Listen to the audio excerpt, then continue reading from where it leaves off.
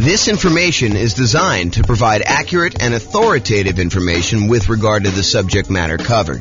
It is offered with the understanding that the presenters are not engaged in rendering legal, accounting, or other professional services. If legal advice or other expert advice is required, the services of a competent professional should be sought. Welcome to the Kenosha Real Estate Investing and Real Estate Financial Planning Podcast.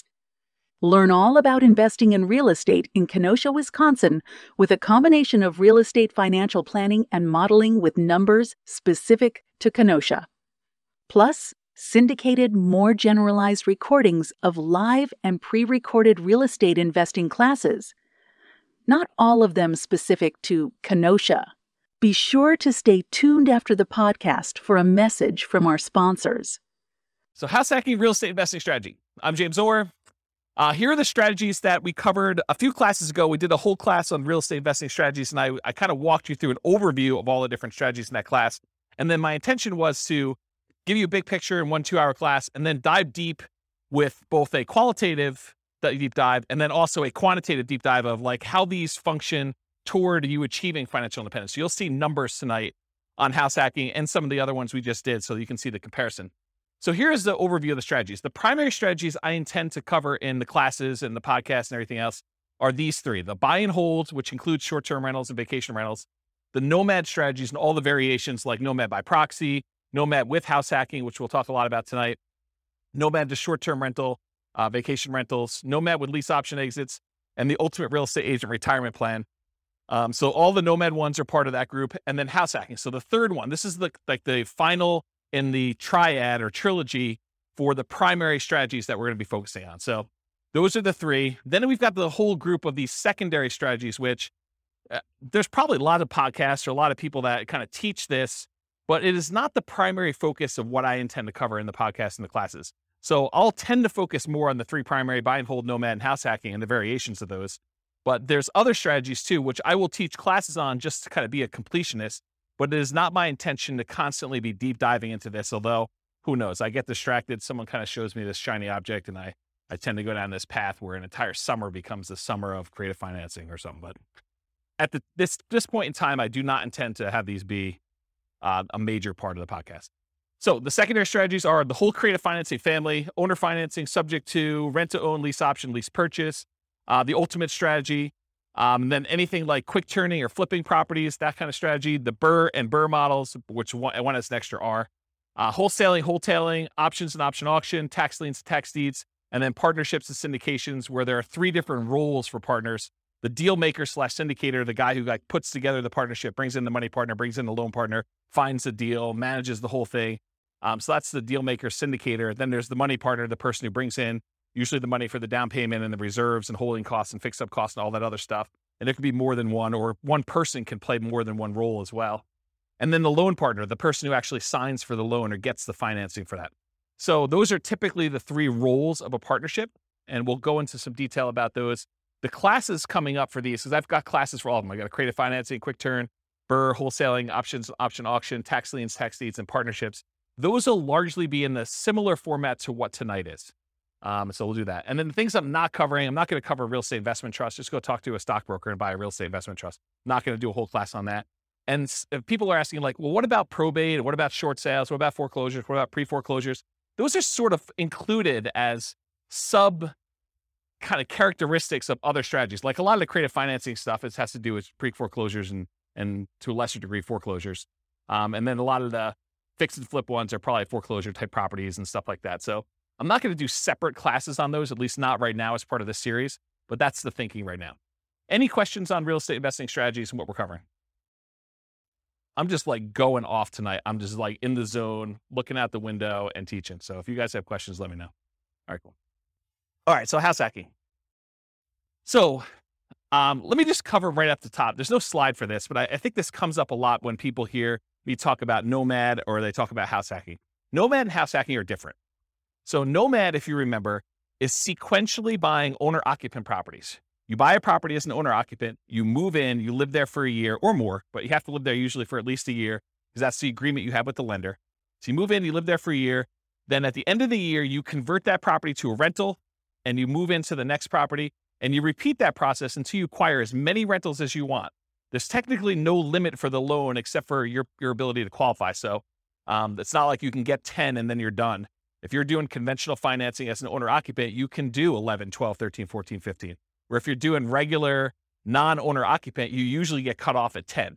So there usually is a hard limit. And that limit has changed over the years. It wasn't always 10. It's currently 10 right now. And who knows what the lending policy will change in the future. It might get more lax. It might get more strict. You never know.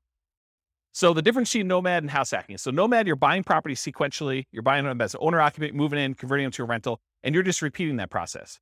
House hacking, on the other hand, is where you make use of a property that you're already living in. You're either buying a duplex and renting out one half, you're buying a triplex and renting out the other 2 units, or you're buying a fourplex and you're renting out the other 3 units, or you're buying a property and you're renting out the rooms, or you're renting out the garage, or you're parking an RV and you're either living in the RV and renting out the house, or you're renting out the RV as an Airbnb or something like that.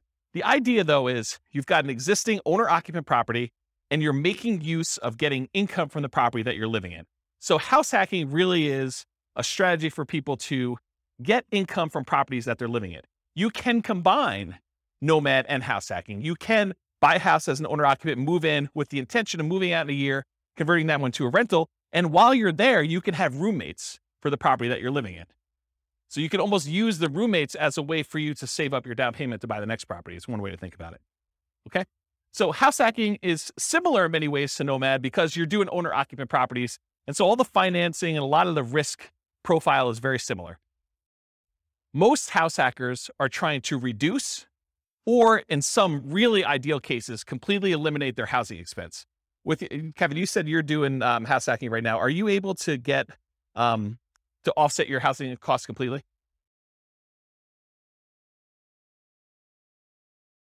Okay, so Kevin said that he's able to, in Northern Colorado at least, completely subsidize his housing expense with roommates via house hacking. So he's combining house hacking and Nomad at the same time, but you're doing the house hacking, you're able to basically live for free, or very close to it. I think you said you were up 100 last year and you're down 100 this year. So your actual cost out of pocket now is $100 to live. Yeah, so that's amazing. So most house hackers are trying to reduce or completely eliminate their housing expense. Mathematically, though, if you really step back and you think about it, you just kind of think about like this whole thing is a big black box with numbers in and numbers out. House hacking looks almost identical to getting a side hustle, right? You could, instead of renting out a room for $700, you could just get a side hustle for $700. It looks the same. And then you don't have someone living in your house. But the nice thing about house hacking is if you've got extra space in your house and you're willing to put up with a lot of the inconveniences of having people there, there's some pluses, but I think a lot of people think that there's some inconveniences with it. But if you're willing to do that, you don't have to go get the side hustle and do the extra work. So you don't have to go out and put in hours in order to trade for that. And you can actually get some extra income from doing it. So when we do the modeling, though, in the Real Estate Financial Planner software, I model it like a side hustle. So all I basically say is during the period that you're house hacking, you tell me I got 1 roommate, 2 roommates, 3 roommates, whatever it is. And I take the roommate rate and I say you've got an extra income source. So it's an extra job in there that brings in whatever it is, $650 a month or $1,300 a month. And so mathematically, it just appears as though you have extra income on the owner-occupant property. You've got all your normal expenses on the property you have, but then you're getting a rebate on that from the extra income source. Does that make sense? Okay. Let's see. So usually house hackers, by trying to reduce or completely eliminate their housing expense, it allows them to, one of two things. Number one, it allows them to afford a more expensive asset than they might otherwise can or want to support. So it could be, they buy a duplex, which is more expensive than they normally want to buy as a house. But because they're house hacking one of the units, they can afford to do that. And the big benefit of doing it that way is instead of buying whatever the prices of houses are in your market, $400,000 single family home, maybe you go buy a $700,000 duplex where you're going to rent out one half of it and your rent from the other unit helps to support it so that for you, it looks like you're buying less than a $700,000 property because maybe you couldn't qualify without that rent coming in from that one half. Or you go buy a fourplex, which is almost 4 times as much. So then you have this larger asset base that's being paid down with debt and it's appreciating if your market's going up. And so you're getting the benefit of owning a larger asset when you do it that way. So that's one of the reasons why someone might do it. Or they can get the rent coming in from their property. Like let's say you're renting out a couple bedrooms, you could take that extra income and instead of buying a larger house than you can afford, Now you can take that extra income and you can use it to invest in something else. You could use it to save up for a down payment on the next property you're going to buy, or you could use it to buy stocks or bonds or commodities or Dogecoin or whatever you want to do in order to take that extra money and invest in something. All right, did I cover everything I had on there? Oh, I do need to say this. So just because house hacking does allow you to buy these larger assets like a fourplex or something, you still need to qualify for the loan. So you can't just go out there and say, oh, I'm going to go buy a $5 million house and try to rent out the rooms. You need to qualify for the $5 million house to do that. And the benefit of doing like a duplex, triplex, or fourplex is that most of those are going to come where they're rented, or at least they've got the likelihood that you're going to get rent on them. And those rents could be used to help you qualify for the property when you're doing your acquisition. It is much harder to qualify with the roommate thing. Although if you have roommates that you are in your current property, your lender will oftentimes allow you, if you're going to take those roommates with you, to continue to use those as part of your qualification process. So be aware that that is also a possibility too. Okay. Any questions on this? We good? All right, cool. Exceptions. So today I'm going to go over a whole bunch of things in your handouts. You guys got this real estate investing strategy profile thing. So you'll be using this to kind of characterize the house hacking strategy. And you may be saying, James, you described this thing as whatever it is, but really, can't you do this? And the answer is yes. There's lots of exceptions to what I'm going to say. I tried to use the most general case, but there are lots of ways you could say, but can't you sort of do it this way? Yes, you probably could. It may be unusual, and so I'll try to stick to what's most common, but there are exceptions to a lot of these things. So beware, just because you don't think there's a chance that X can happen doesn't mean it won't happen. My intention with tonight's class is that this is a starting point to give you a lot of background information about how the strategy works and how I think about it, but really do your own research to verify everything I said. You should not rely on me. Okay? Any questions on this? Sweet.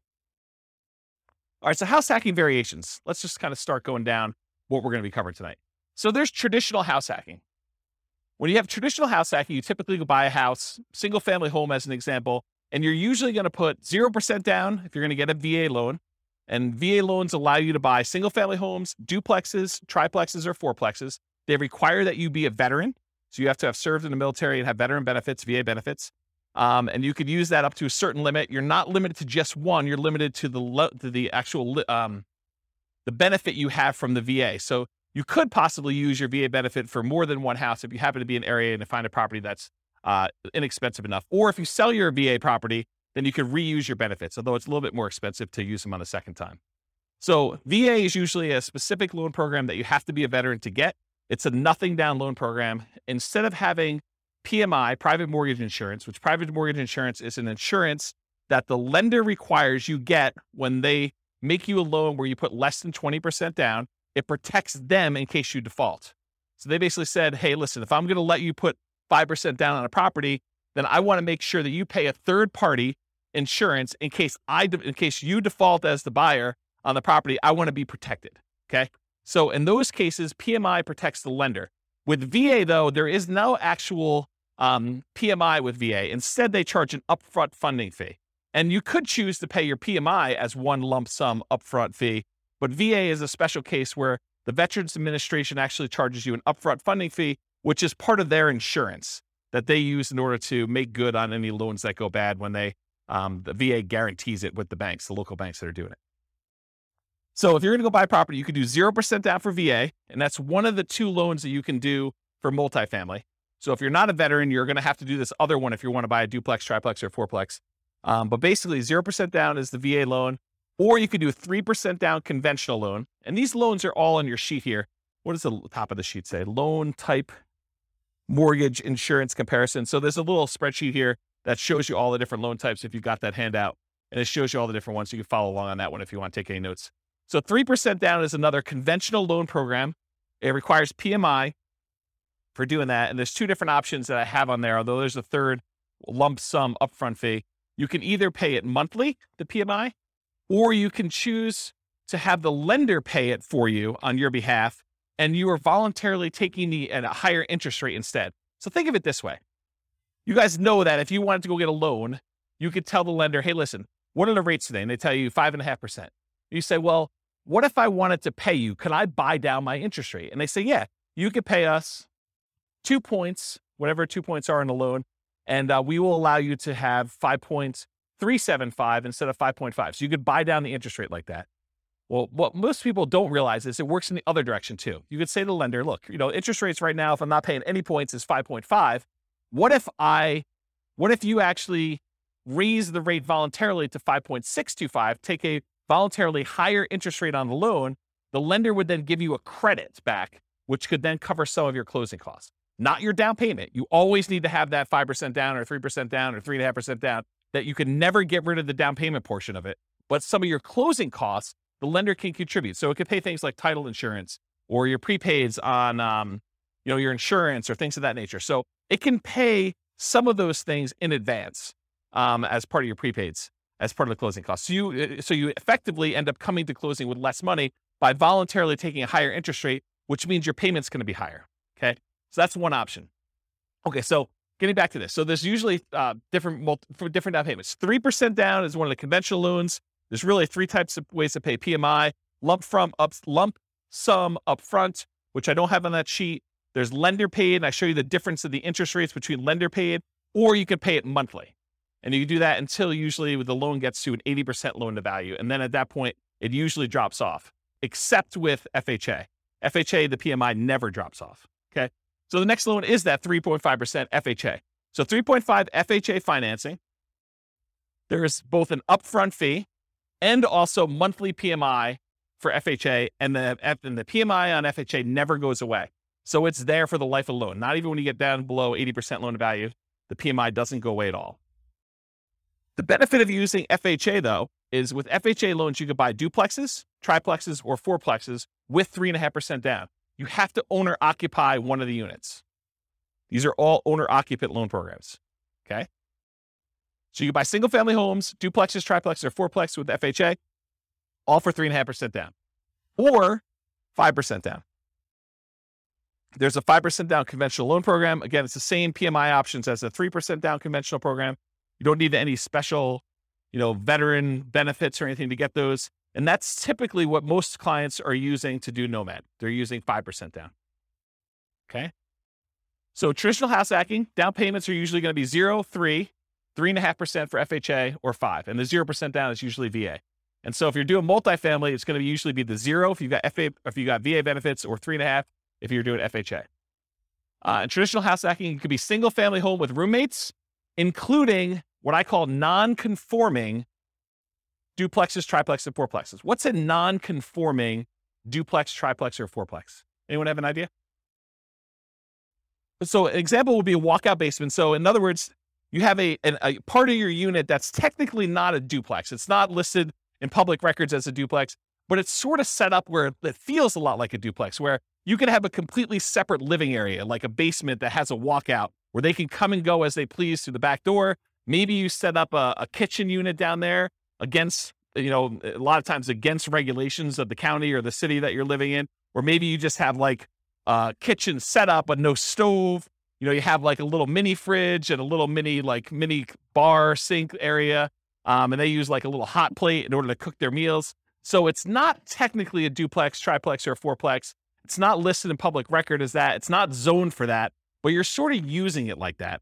A lot of people, there's some people that have converted these up-down bi-level plans where you walk in the front door and they added doors right before the stairs so that now they have an upstairs and downstairs. So you walk in, there's a little landing area, and if you go to the left, there's a door that goes upstairs with its own unit. And if you go to the right, you open the door, there's a staircase that goes down to another unit. And some people have converted these to non-conforming duplex units, and they kind of rent out both of them.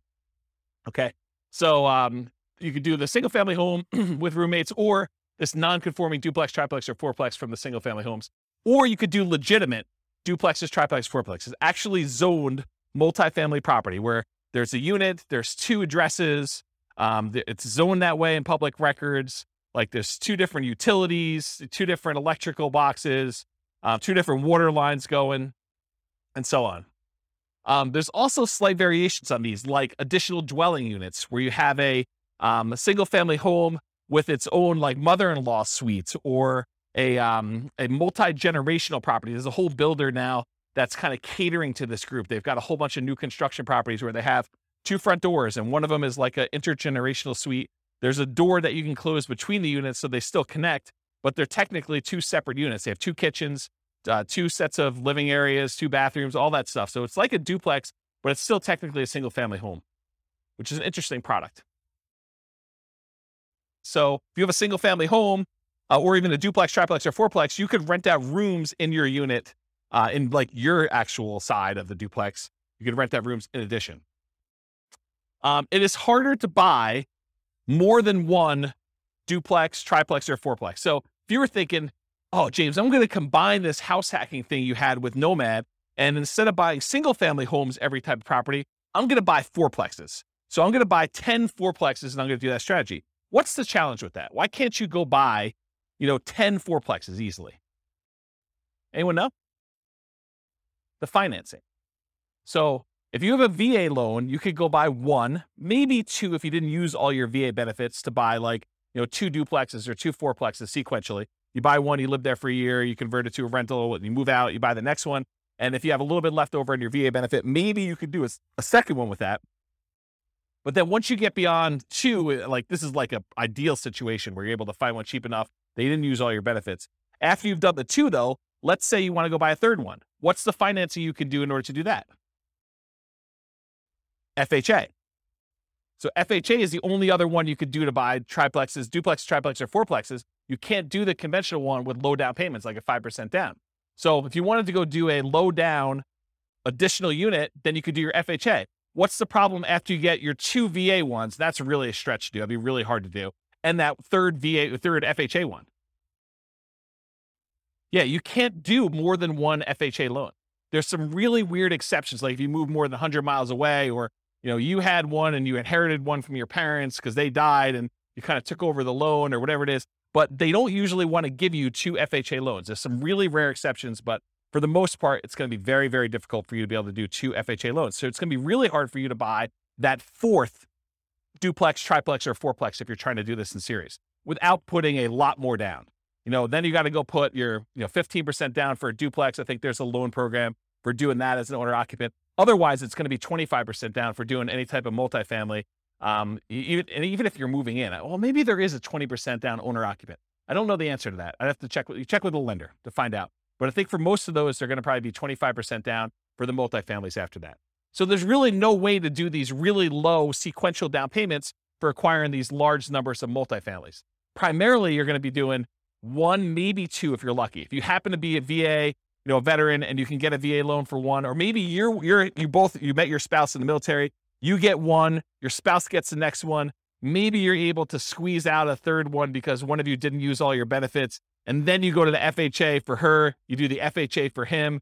Maybe you can get to that. But you're talking about like the stars having to align and it being like perfect. The chance of you doing it is really, really, really hard. So a lot of times we'll just say, we're going to stick to single family homes. So you could do as many of those as you want. You buy 5% down every year for as long as you want to go. Okay. So that's why we typically don't do these multiple multifamily properties in a row. All right. So that brings us to our next variation of house hacking, Nomad with house hacking. This is just combining that idea of having roommates or buying a duplex and then sequentially buying a new property every year. And in most cases, it's going to be a single family home. And I think we just covered why, right? So you're going to be doing single family homes, Nomad with house hacking. And if you guys can't, it was last week we did Nomad, right? Yeah. So last week we talked about Nomad and how you're doing that sequentially with house hacking and what those numbers look like. I'll cover that again tonight when we get to the numbers, but you'll see it's a pretty impressive strategy. So I call Nomad with house hacking, the alternative name for it is sequential house hacking, right? When someone goes and they house hack repeatedly and they're buying, house after house after house, and they continue to house hack, that's sort of like what Nomad with house hacking is, right? Sequential house hacking. House hacking with traditional buy and hold. So sometimes you'll go and you'll do your one house that you live in and you get a roommate or 2 or 3 or 4 and you live there and you're getting really nice extra income, or maybe you're living for free or significantly reduced.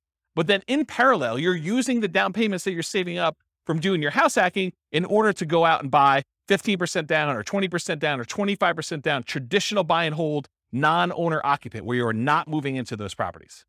Does that make sense? So this is like you go and you get yourself living for free so that you can build up these down payments really quickly. And then you're acquiring 20% down or 25% down or 15% down with PMI, or like non-owner occupant properties as quickly as possible in parallel. So that's house hacking with traditional buy and hold. And then the last one is house hacking with short-term rentals. If Kevin wanted to, he doesn't have to have roommates in his property all the time. He could have opted to keep a room or an ADU, additional dwelling unit, or the mother-in-law suite or whatever he had, and actually choose to Airbnb them out to someone. And he could have people there on weekends and holidays and stuff like that instead of having roommates all the time. And the economics are you typically get higher rates than you get for having just long-term roommates, but there's more work involved and more upkeep, and you tend to have a little bit nicer property in some cases. Not saying Kevin's is not nice, but like that's how it typically is for Airbnb. Although there's lots of variations, what I imagine. So, okay. So that's house hacking with short-term rentals. There's another variation of house hacking with short-term rentals, and that is the idea that you're house hacking with your roommate sort of situation or that extra unit that you're doing. But you could also do what we talked about in the nomad with short-term rentals, where you are nomading, and then once you convert it to a rental, then you are converting those to short-term rentals. So you're kind of buying properties that would make good short-term rentals. Maybe while you're living there, you rent out a room or an extra suite or something like that. But then a year later, when you go buy your next owner-occupant property, maybe you convert that property to a full-time, full house short-term rental or something like that. So it's kind of a twist on that one too. So any questions on the variations? You guys are quiet tonight. Either that or I'm just on fire. Okay. So is house hacking more of an investor strategy or more of a real estate entrepreneur strategy? Remember, if you're primarily investing, if you put money out with the expectation of getting a return on your money, versus real estate entrepreneurship is you are putting in your time and energy into trying to generate an income or business returns on the activities that you're doing. Not that you don't have any money in the deal as an entrepreneur, but really the idea is like, are you spending a lot of time trying to generate money? Like you're in a job as a real estate entrepreneur, or are you putting out money and you want it to largely be passive? And I think house hacking is largely passive. I mean, I'm sure if you do more of the short-term rentals, that's more entrepreneur-ish, but really you're putting out money, your down payment, 0%, 3%, 3.5%, 5% down, and you're expecting to get a return on having roommates there. Yes, you got to go put leases on there. Yes, you got to advertise, put your tenants in there. You got to manage them, all that stuff. But it's largely passive. It's not like an everyday type of activity. Okay. Money required. So I went into a lot of detail on this, so this slide will go pretty quick. But typically, you usually have to come up with 0% down for the VA loan, 3% down for that conventional, 3.5% down for the FHA, or 5% down for the conventional, and any deferred down payment that you need. And what I mean by deferred down payment is any negative cash flow you might have on that property. So Kevin was saying that, this year he's probably about negative $100. So it's costing him $100 to live in the property. So he needs to budget for that negative $100. He needs to budget for the $100 it's costing him to live, which for most people is not as bad as having a budget for the full, $2,000 or $2,500 a month or whatever you're paying for on your regular mortgage if you weren't house hacking.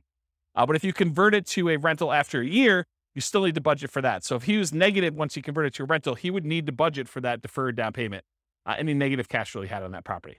And really, the way to think about this deferred down payment is, if Kevin went and he put 20% down on this property, would it be negative? Probably not. But he bought it as an owner occupant, probably put 5% down is my guess. And now he's trying to support, 3 roommates or however many he has in this property so that he's not negative on the property. But if he had put 20% down, it wouldn't be negative at all. So really, because he put 5% down, he has a little bit of negative cash flow. And so you can think about it as he didn't put 20% down, which is probably, $80,000 or so. My guess is probably $400,000 property. Instead, he put $20,000 down. So instead of putting $60,000 down, he has negative $100 a month. Would you rather have negative $100 a month in cash flow or put $60,000 more down when you buy the property? Because that's really the choice he made, right? Because if you put the $60,000 down, it wouldn't be negative. So it's really a deferred down payment. He's paying that $100 a month over time until rents go up enough where he no longer has negative cash flow, which is going to be a lot less than $100 a month until it gets to $60,000. He's going to come out ahead on that deal. Make sense? Okay. And then additionally to that, you need reserves. Even when you're house hacking, you should have reserves set aside. You should have money set aside in case you can't get your house hacking tenants or they lose their job with COVID. and they can't pay you, or you have repairs on the property, or something happens where you need money for something that has come up, something unexpected. So you should not be doing these strategies without reserves at all. So really, you're going to need your down payment, any deferred down payment you had, that negative cash flow, and then also reserves in that property. And then you might also see, although less frequently, any extra money to prepare the house for short-term rentals or repairs. So I have another client of mine who, one of their strategies is they like to furnish their property really, really nice to get premium roommate rent. And so there's an extra cost to going out and buying really nice couches and the big screen TV on the wall, and probably doing upgraded flooring and, the things of that nature in order to get the house prepared. So you might have extra expenses in order to get your house prepared for that. Some other clients of mine are obviously not doing, pimping out their house in order to make sure that they can get primo rent for that. They're just having any old roommate rent a clean room, clean, neat house where everything's functional, but they're not having to make sure it's super, super nice. Okay. And then in some rare cases, you probably will put more down, or you may buy the house cash. So you can do house hacking where you don't get these low down financing. It's not a requirement of the house hacking strategy that you buy it with little or nothing down. But in most cases, most of the people that I know doing it are trying to minimize how much they have into the deal, and they're buying properties with 5% down, and then they're usually doing it sequentially where they're buying more than one. Any questions on this? So credit required, the same as Nomad. You're buying owner-occupant properties. So really, it's most common to qualify for those traditional owner-occupant financing things, that conventional financing, the FHA, the VA loans. You must move into the property or you're committing loan fraud. You cannot fix my strategy and tell the lender, yes, wink, wink, I'm going to move into the property, but give me the owner-occupant rate, the 3.5% down rate or the 5% down rate. But technically, I'm not going to move in. I'm going to say I'm going to move in because that's my intention. The lender will say you have to intend to move in, right? That's what they'll tell you. And then you'll be like, well, I intend to move in until I close, and then I'm not going to move in. But I intended to this whole time. Yeah, that's loan fraud. And you'll go to prison for that. So it's not worth it to try to sneak in system.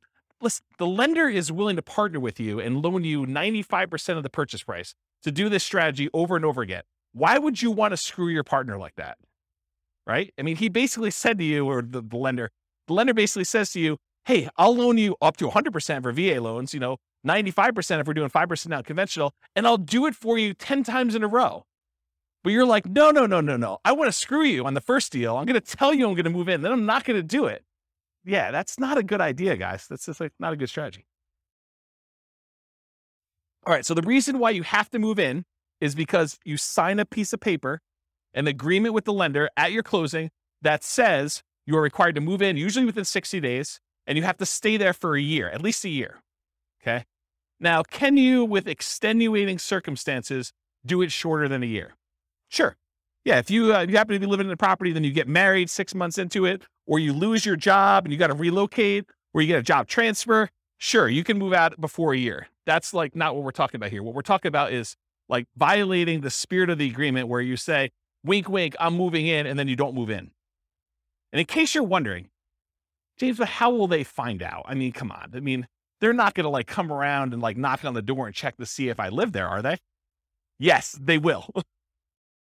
At 6 a.m., according to one person in the room. So yes, they do come and they verify that you are living in the property. They spot check it. It's not like every single one's going to do it, but they will do that. Okay. So typical credit score needed for doing these loans is all on that worksheet I gave you, the loan one. There's a list for credit score, minimum credit score in there. The typical credit score for most of these programs is 620. There are some exceptions, maybe down to 580, FHA and VA. Better credit often will get you a better interest rate, although I don't think FHA varies based on credit score, and lower your private mortgage insurance. So with the exception of FHA, I think both the conventional loans, your rates can get better depending on what your credit score is, and your PMI payment will also get better. It'll be less if you have better credit score. Okay. So it helps to have a higher credit score. It's something for you to work on and strive for. Less common situations, if you're buying without a loan, a credit score is not required. So if you're paying all cash, it doesn't matter. But in most cases, you're going to need a credit score in order to do this. And realize that credit score requirements can change over time. So do check with your lender. Don't come to them and say, but James told me in class that I could do this with 620. you're required to give me that loan. No, that's not how this works. The lender will tell you what is required to do your loan, and then that's the rule you need to kind of do it with. It doesn't matter what I say. Okay? Any questions on that? Sweet. All right, so here are the Fannie Mae regulations for qualifying for a loan and how they look at rents on your owner-occupant property. So I'm going to read this to you, and then I highlighted in red the section that talks about how they deal with house hacking. So the title of the section is Treatment of the Income or Loss. The amount of monthly qualifying rental income or loss that is considered as part of the borrower's total monthly income or loss and its treatment in the calculation of the borrower's total debt-to-income ratio varies depending on whether the borrower occupies the rental property as his or her primary residence. Principal residence, what it says, okay? And then here's a section that applies. There's another section which is when you are not talking about your primary, which I will not read. But since it's a class on house hacking, I do want to read this section to you as to how they qualify you for the loan. So if the rental income relates to the borrower's principal residence, and then there's 2 bullet points. Bullet point number 1, the monthly qualifying rental income, as defined above, it's before this section, must be added to the borrower's total monthly income. So if you have positive income coming in from this property, they add it to how much you make. The income is not netted against the principal, interest, taxes, insurance, and HOA of the property. That's what it says on there. The full amount of the mortgage payment, principal, interest, tax, insurance, HOA, must be included in the borrower's total monthly obligations when calculating the debt-to-income ratio. So what they basically said is any rent you get on the property counts as income to you. It's like what I just told you, where it's like a job. It's like a side hustle. So if you're getting $650 a month from a roommate, it assumes that you're making $650 a month extra as income. And then you still have to have the full principal, interest, taxes, insurance, and HOA that you qualify for as a obligation, as a debt that you're qualifying for when you do the debt to income. So how many people, don't raise your hands, how many people think it's a good idea that when you get a roommate, one of the benefits is they could slip you cash under the table and you don't pay taxes on it? Is that like a good idea? No, it is not a good idea, okay? You want to report it on your tax return. You want to show a history of getting roommate rent so that when you go qualify for the loan, it just shows up on your tax return and then your lender can use it to qualify you. You don't want to go and think short term and think, oh, I'm going to save myself a couple dollars and I'm going to not pay taxes on this income I've got from my tenant. No. You want to pay taxes on it and you want to get the depreciation benefit of having a roommate there so you can depreciate part of the property anyway. So that was a pause for beverage. Okay. So any questions on these guidelines? Cool. So skills required. So what are the skills you need in order to do house hacking?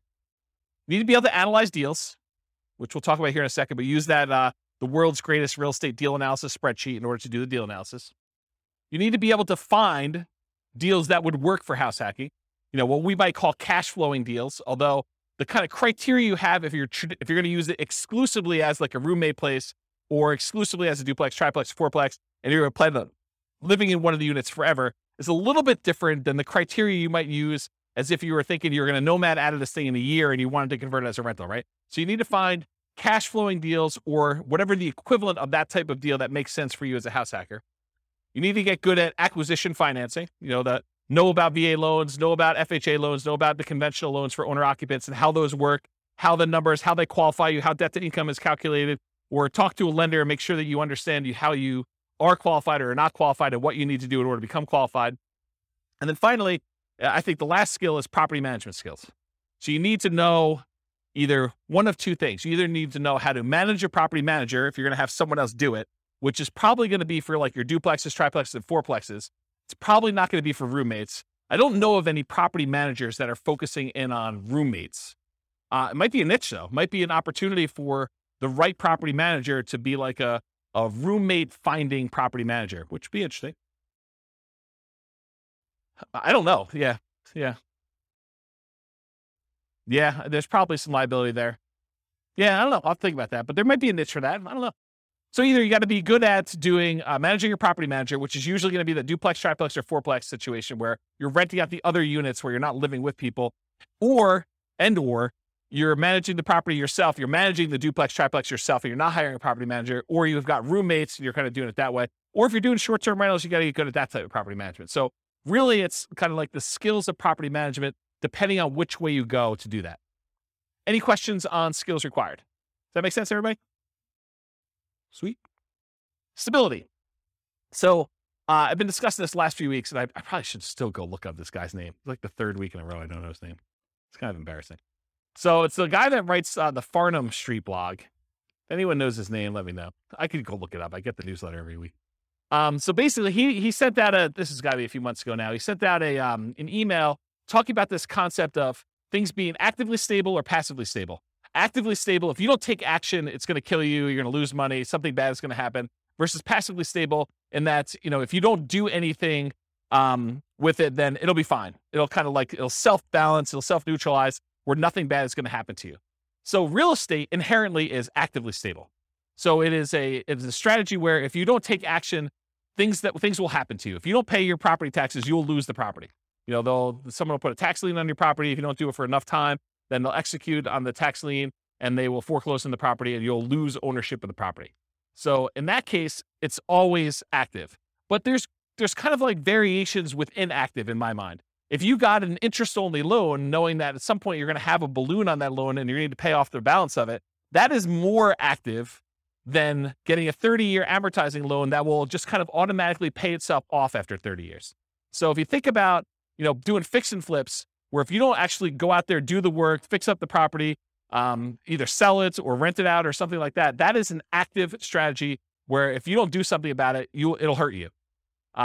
Versus more of a buy and hold property with a 30-year fixed loan, you get a property manager in place, and it sort of just hums along. Maybe you have to manage your property manager a little bit, but it's much more passive than like a fix and flip as an example of that.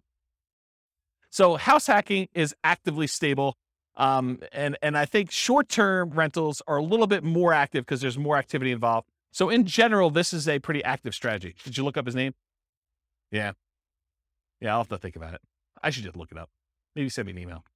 All right, scalability. So how scalable is house hacking? And I used to have an extra slide here where I talked about, real estate in general gets you to just really big picture.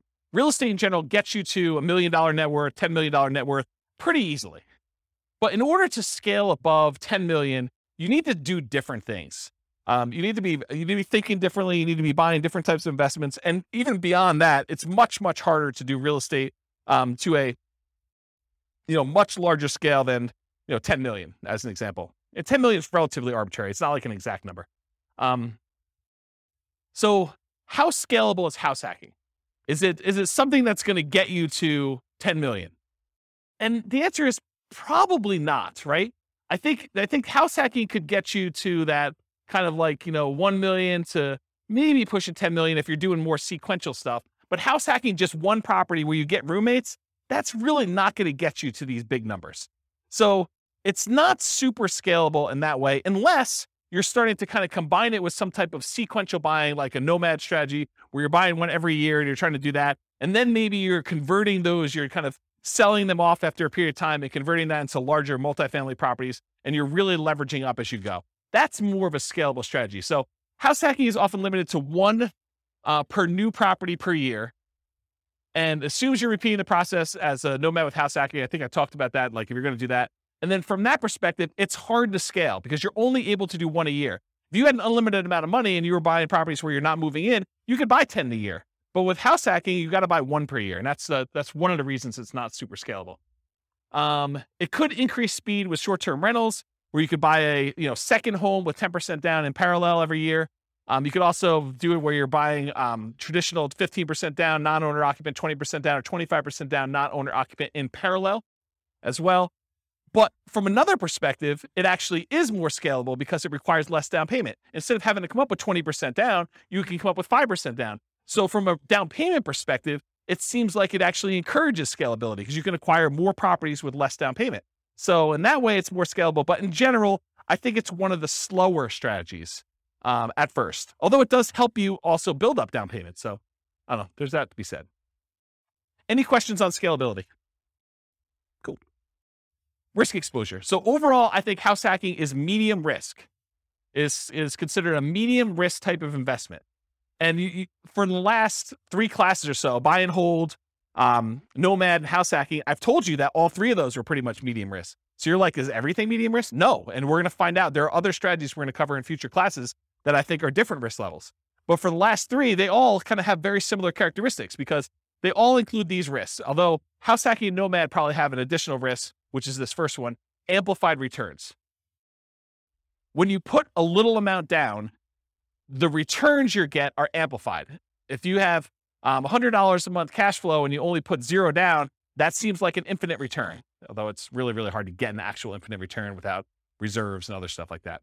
So, but the idea is that you have amplified returns. So a positive $100 seems like an infinitely positive return. But if you have negative $50, that is also negatively infinite. So it's amplified in those directions depending on what you do. Whereas if you put 20% down or 25% down and you have a slight increase or slight decrease in rent, or you have a repair, because you have so much more invested, those returns get muted. They get softened a lot more. And so they're not as radical in either direction. So it can go both ways for these amplified returns from the small down payments. In addition, another risk is the increased likelihood of negative cash flow or deferred down payments with these small down payments you're making. So by putting 0% down or 5% down, you have a much greater probability of having some negative cash flow on a property or deferred down payment. If you had put 20% down or 25% down, the chance of you having negative cash flow would be much, much lower. Okay. You could have the risk of your price declining during ownership. Property values do not go up, even though Kevin says they always go up. Rents can go down during your ownership. Property values can go up, property values can go down, rents can go up, rents can go down. If this is the first time you're hearing about that, don't be surprised. I think a lot of folks, especially the last decade or so, rents have gone nothing but up. Rents can go down. So can prices. Your credit is at risk. If something bad happens to you and you're no longer able to make that mortgage payment or manage that property, there's a chance that you could have a foreclosure, and that could mean an impact to your credit report. And so your credit is at risk by doing that. And then you have all the typical tenant and property management risks, slip and fall, being accused of violating fair housing laws, all those types of things. You have all those risks when you do house hacking as well. You could argue that there's slightly more risk with short-term rentals, vacation rentals, but I think that is offset by the higher income you get from vacation rentals. So I wouldn't consider that a significant extra risk. Although you do have a slightly different additional risk that you with short-term rentals than you do with, year-long leases type things. And that is that there are a lot of municipalities, cities, counties, HOAs that are coming in and cracking down on short-term rentals. And they're saying, hey, we are not allowing short-term rentals anymore. So I think there is an additional risk that you could see your short-term rental go from something that you were able to operate to something you are no longer able to operate because your HOA or your city or your county came in with additional, more restrictive rules and limited your ability to do that. Does that make sense? Okay. Also, insurance companies. I've heard some insurance companies are not allowing short-term rentals. You need to go get a specialized insurance company to do this. Okay, so profit speed. How quickly do you make money? And what size or magnitude of money do you make at one interval? So with house hacking, you typically can start seeing a profit immediately. That's one of the differences between house hacking and Nomad. Is Nomad, you buy a house, you live there for a year, and unless you're house hacking while you're nomading, you're not getting income on that property for a year. You got to support that property until you go and convert it to a rental. That's potentially problematic if you need income right away. With house hacking, you move in, you can get roommates right away. Of the people that had roommates in this thing, how many have moved in like that day had roommates? Yeah, so like 3 people in a room already had roommates when they moved into their property. So you could be earning money like that instant. In fact, you probably got down payments, security deposits, and everything in advance. So you probably got those up front. So with house hacking, you typically start seeing profit right away. Rents and security deposits are typically paid in advance. Short-term rentals while you're still living in the property may increase your cash flow. It's not common with roommates, but using a property manager can slightly delay your time to receiving cash flow. There's usually a delay between when they collect it and when they pay out to you. So I've talked about this in other classes. I'll give you the really short version rundown of this, but this is the return on investment quadrants.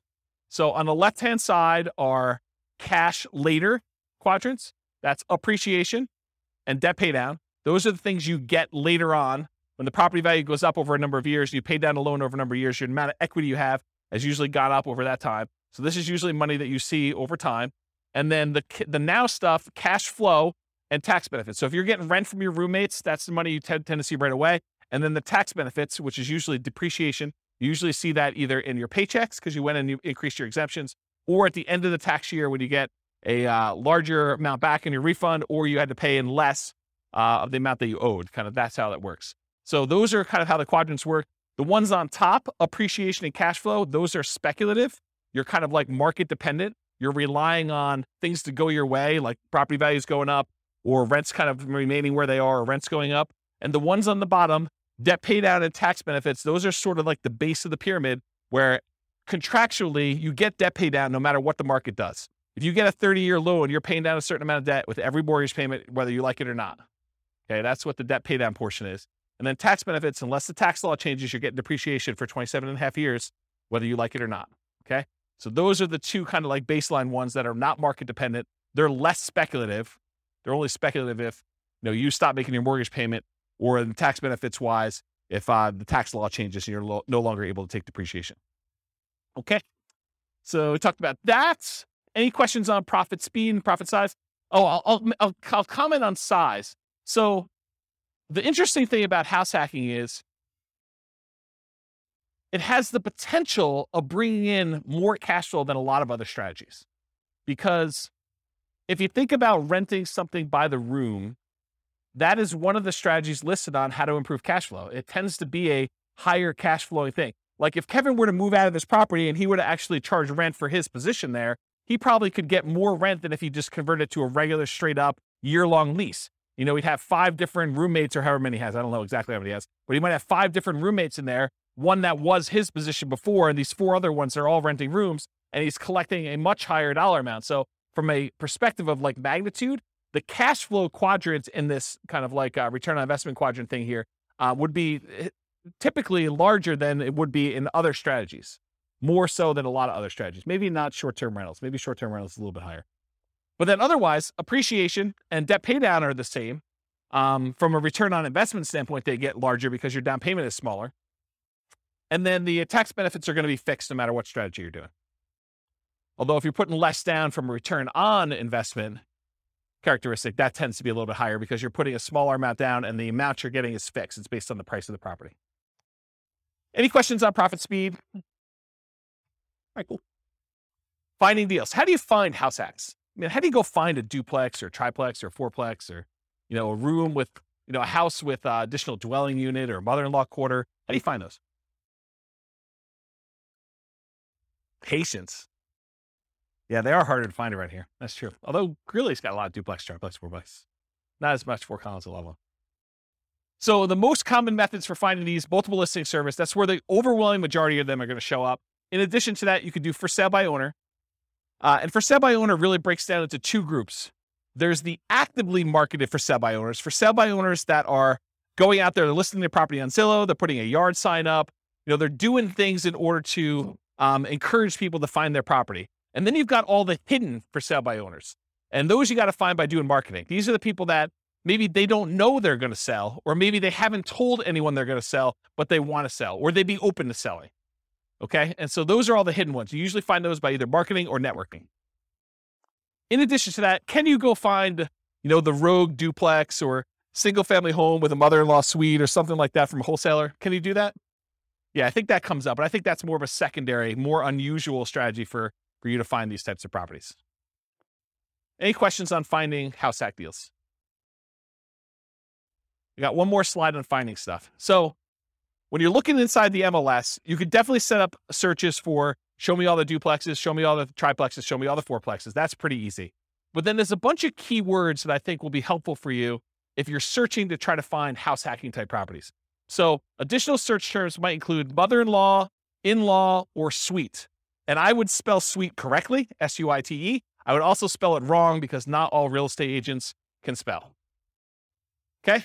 So I would put it in there as both the correct spelling and the incorrect spelling so that you catch the ones that they don't know how to spell. I'm picking on myself. I'm a real estate agent too. So I think you search for words like that. You could also search for the term separate entrance, because I think that would also be a key. And you're going to do these searches and there are going to be false positives that come up, right?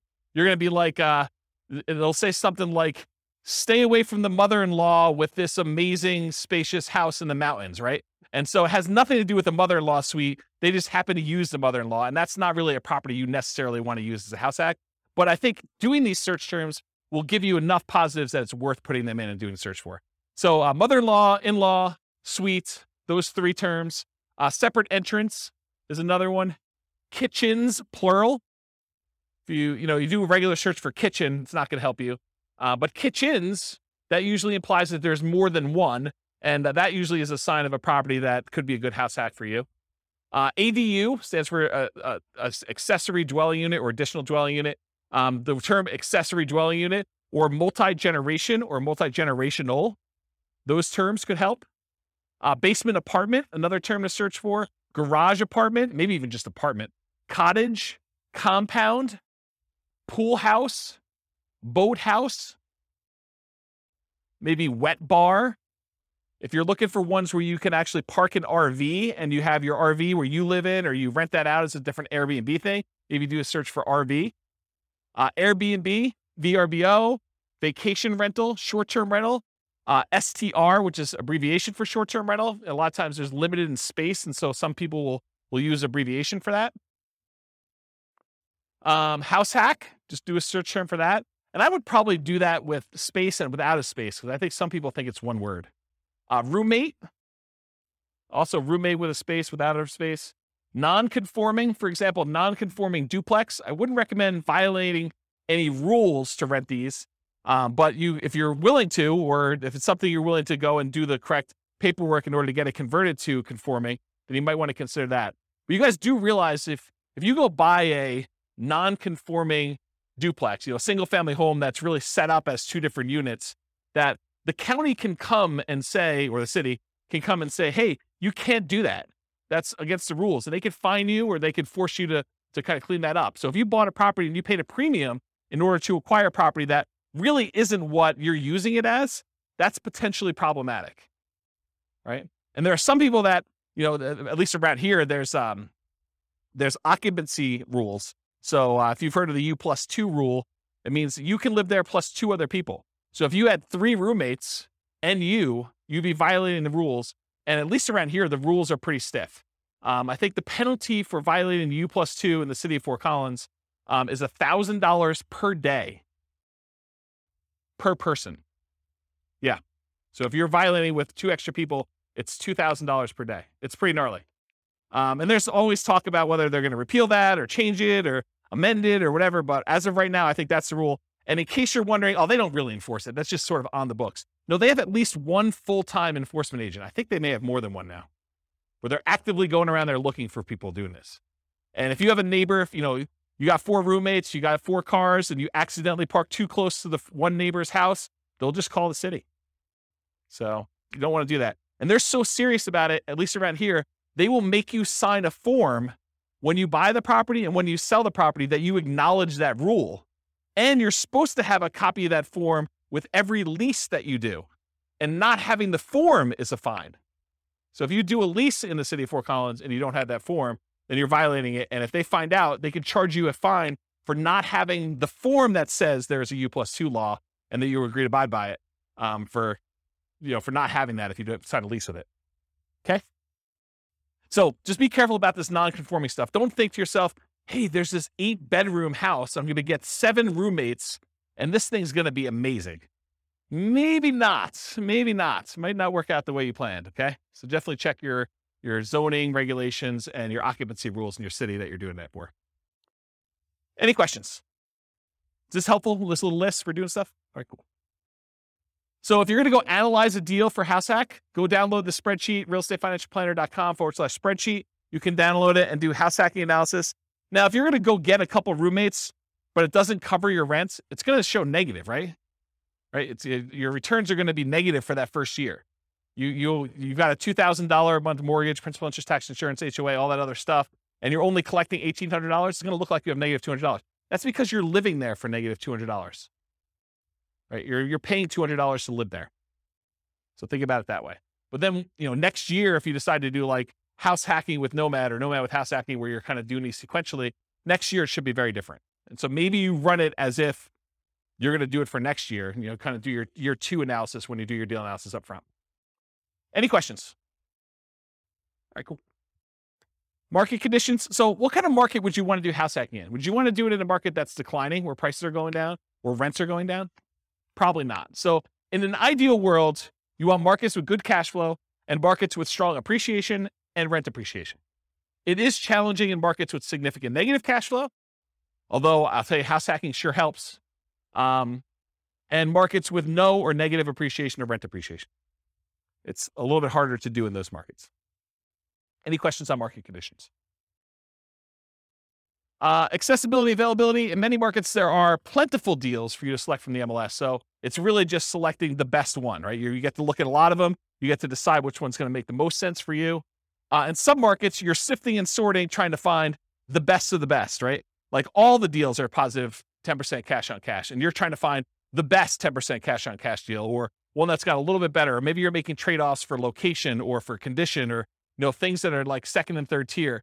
In some markets, like our market, it's really, really, really hard to find properties that have positive cash flow right now with where interest rates are, where prices are, where rents are. And so a lot of times that takes the front driver's seat, and then you're making secondary selections based on, location or something like that. You're like, look, this is the closest we have to not being significantly negative cash flow. So of the ones that are available in this part of town or this sub-city or whatever we're doing here, let's go pick the best location in this new construction neighborhood as an example. So it's sort of like that when you're in these markets like this. Okay. Interest rates may be a significant factor whether properties will cash flow or not. It's much harder to cash flow at 5.5% interest rates than it was at 3.0. Just much harder. Owner-occupant REITs can help over traditional buy and hold. So with traditional buy and hold, most of the time we're putting 15% down, 20% down, 25% down, and those are non-owner occupant rates. If you look on the spreadsheet here, it shows you the non-owner occupant rates are like, 6.625 versus 5.5 for the owner occupant 5% down. So pretty significant increase in rates when you do owner occupant versus non-owner occupant, at least right now. And that typically holds true over time, but rates vary every day. They can go all over the place. And then finally, verify that you can use the property with the number of roommates you expect and or as a short-term vacation rental before you buy. You don't want to go buy a property only to find out that you can only have one roommate or two roommates when you were expecting to get 4. That would be problematic for you. Okay? Any questions? Cool. Can you use your retirement account to do house hacking? Can you go get a self-directed 401k or self-directed IRA account and use the down payments, use your self-directed 401k or self-directed IRA in order to do down payments to buy like house hacking properties? No, it's self-dealing. So you're not able to do that. So not something you can do there. Okay, so let's get into the quantitative analysis. So most of the first half of the presentation or whatever it's been has been primarily going through like how the analysis, how the strategy kind of works. Like one of the characteristics of it, if you think about it from a whole bunch of different perspectives, that's how I think about it. Is like, so what is it from scalability? What is it from down payment? What is it from credit requirement? What skills are required? Now we're going to switch from more of this qualitative approach to numbers. Like how does it perform if you're trying to achieve financial independence? How quickly does it get you there? Especially compared to other strategies. Like if you've got one person in one situation and they're considering a wide range of different strategies, how does house hacking compare to doing Nomad, let's say, or doing buy and hold, or the other ones we get into the future, like doing creative financing or those? So tonight we're going to primarily focus in on the house hacking and how that performs numerically. So I will tell you that I'm going to go through a whole bunch of numbers here, but each one of these could literally be its own class. Like I could break down, house hacking with 2 roommates and spend an entire class going through the analysis of that and how risky it is and, what your net worth looks like there and what your, down payment and how quickly you acquire properties and what the characteristics of those properties are. I mean, we could really spend a lot of time going into detail. I chose to focus on months to financial independence. So how quickly you get to financial independence with my strategies, with all the strategies, so that I could sort of do a fast run through quantitative analysis on a bunch of different strategies rather than getting slowed down by looking at one really, really deeply. But I probably am going to do more full classes on individual strategies or sub-strategies and where we really dig into stuff so that you can understand the nuance. Because once you decide, hey, I want to do this nomad with house hacking, then you really want to know about that one. And it doesn't matter all these other variations as much anymore. Just that, hey, look, this one looks really, really good. Let me learn about that so I can implement it, right? So we'll eventually probably do full classes on those. I will point out it's naive to generalize these results. So these are the results with very, very specific assumptions. We're going to go over like the details of what this person is, how much money they have, how much money they make, what their goal is in financial independence, the types of properties they're able to get in their market, the interest rates right now. But any of these things change, all things are off. Like you cannot just assume this one is always better than the other one. That can change depending on what the assumptions are when we do this. So we're primarily going to focus on house hacking, 5% down payment with PMI. I didn't do the 0% down. I didn't do 0, and then you go to 3.5, and then you go to 5, and you do 5s. I mean, this is why these could be like full day seminars for like this whole thing. I just said, let's stick with 5% down payment with PMI. It's the one that's on your sheet, conventional loan, monthly paid PMI, if you're kind of wondering. I could have done buying duplex, buying triplex, buying fourplex. I opted not to really dig deep into the duplex, triplex, and fourplex because you can't repeat it. So I could have done, you bought one duplex or one triplex or one fourplex, but there's so many variables in doing that. I had to put a stake in the ground and just try to do as much comparisons of some of these as we could, but I decided not to focus in on duplex, triplex, or fourplex and what those look like. But I did vary your roommates, whether it's worth getting 1, 2, 3, or 4 roommates and what impact that has. And I did vary the loan. If you're doing buy and hold in parallel and you're putting 15% down with PMI or 20% down or 25% down. And so those will be there as well. And then for house hacking with short-term rentals, the way I thought about this, I could have gone and done a lot of short-term rental stuff and increased the income. But really, when you're thinking about house hacking, and I say you have one roommate, you're getting $650 a month from that roommate, maybe if you did short-term rentals, it's the equivalent of having 2 roommates, right? And so I didn't go separate those out, even though I could have said, you're doing short-term rentals like this. Instead, I've just basically said, hey, look, I showed you 1 roommate, 2 roommates, 3 roommates, 4 roommates. So if you're doing short-term rentals and you think your short-term rental income is going to be almost the equivalent of you having 2 roommates, except you don't, you're just doing a short-term rental in your unit, then use the numbers for 2. You could always go in here and modify these assumptions, okay? Also, I just want to point out that when you do short-term rentals, it's more of your time. So part of the increased returns you're getting, you need to allocate as $1 per hour for the work you're doing. It's not fair to say that that's all just pure return on your investment that you made. It's also labor. So we'll also talk about house hacking with traditional buy and hold. I'll run buy and hold in parallel, and then nomad with house hacking, AKA sequentially house hacking. So doing house hacking over and over and over again, keeping roommates as you go. All right. So I got to define for you what financial independence is so that you know how we know if they have achieved it or not. So really financial independence is when your assets produce enough money to support your minimum target monthly income. What I call the minimum target monthly income in retirement. What some people might call lean fire, or some people might just call regular fire. It's where your investments can support your lifestyle so that you do not have to work anymore. It consists of 3 parts. Part number 1, passive income. Passive income consists of Social Security, pensions, and annuities. That's all passive income. Number 2, net cash flow from rentals. So after all your expenses, take your gross rents and the other income you have coming in from the property, subtract out your principal, interest, taxes, insurance, HOA, maintenance, vacancy, property management, all of those things come off the top. Your net after all expenses is part of that, whether you qualify for financial independence or not, net cash flow. And then finally, any other assets you have, not equity in properties, you've already counted that as part of your cash flow. You cannot count equity twice. But any other investments you have that you've invested in stocks or bonds or mutual funds or anything like that, maybe you made hard money loans, all of that stuff clumped together times whatever you consider to be your safe withdrawal rate.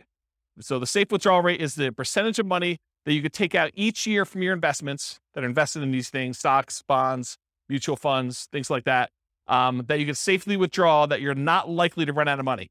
And there have been studies done on this. If you guys have heard of the Trinity study, that's a study that talks about using the 4% safe withdrawal rate, where they've done studies based on certain percentages in stocks and certain percentages in bonds, and that you're not very likely to run out of money over a 30-year time horizon if you use 4% to take money out. So if you have $1 million, you could take out $40,000 a year. The $40,000 does adjust up with inflation each year, but you take out $40,000 a year and use that to live on, okay? So that's what yearly safe withdrawal rate on any invested assets means. So the three parts: passive income, Social Security, pensions, annuities, net cash flow, and then that yearly safe withdrawal rate on invested assets. The sum of all three of those, if it exceeds your minimum target monthly income in retirement, then you're financially independent. Okay? Any questions on this? Cool. So here are the changeable assumptions. I made up like a prototypical person who's doing this. I call them Norm and Norma if you guys are listening to the Real Estate Financial Planner podcast, but it's basically the same assumptions there. They're married. They're both 21 years old. They recently graduated from college, and they're working in a technology department of a large healthcare business. They have a total of $10,000 saved up. They earn combined between the both of them $72,000 a year. That's $18 per hour times 2,000 hours, $36,000 a year each.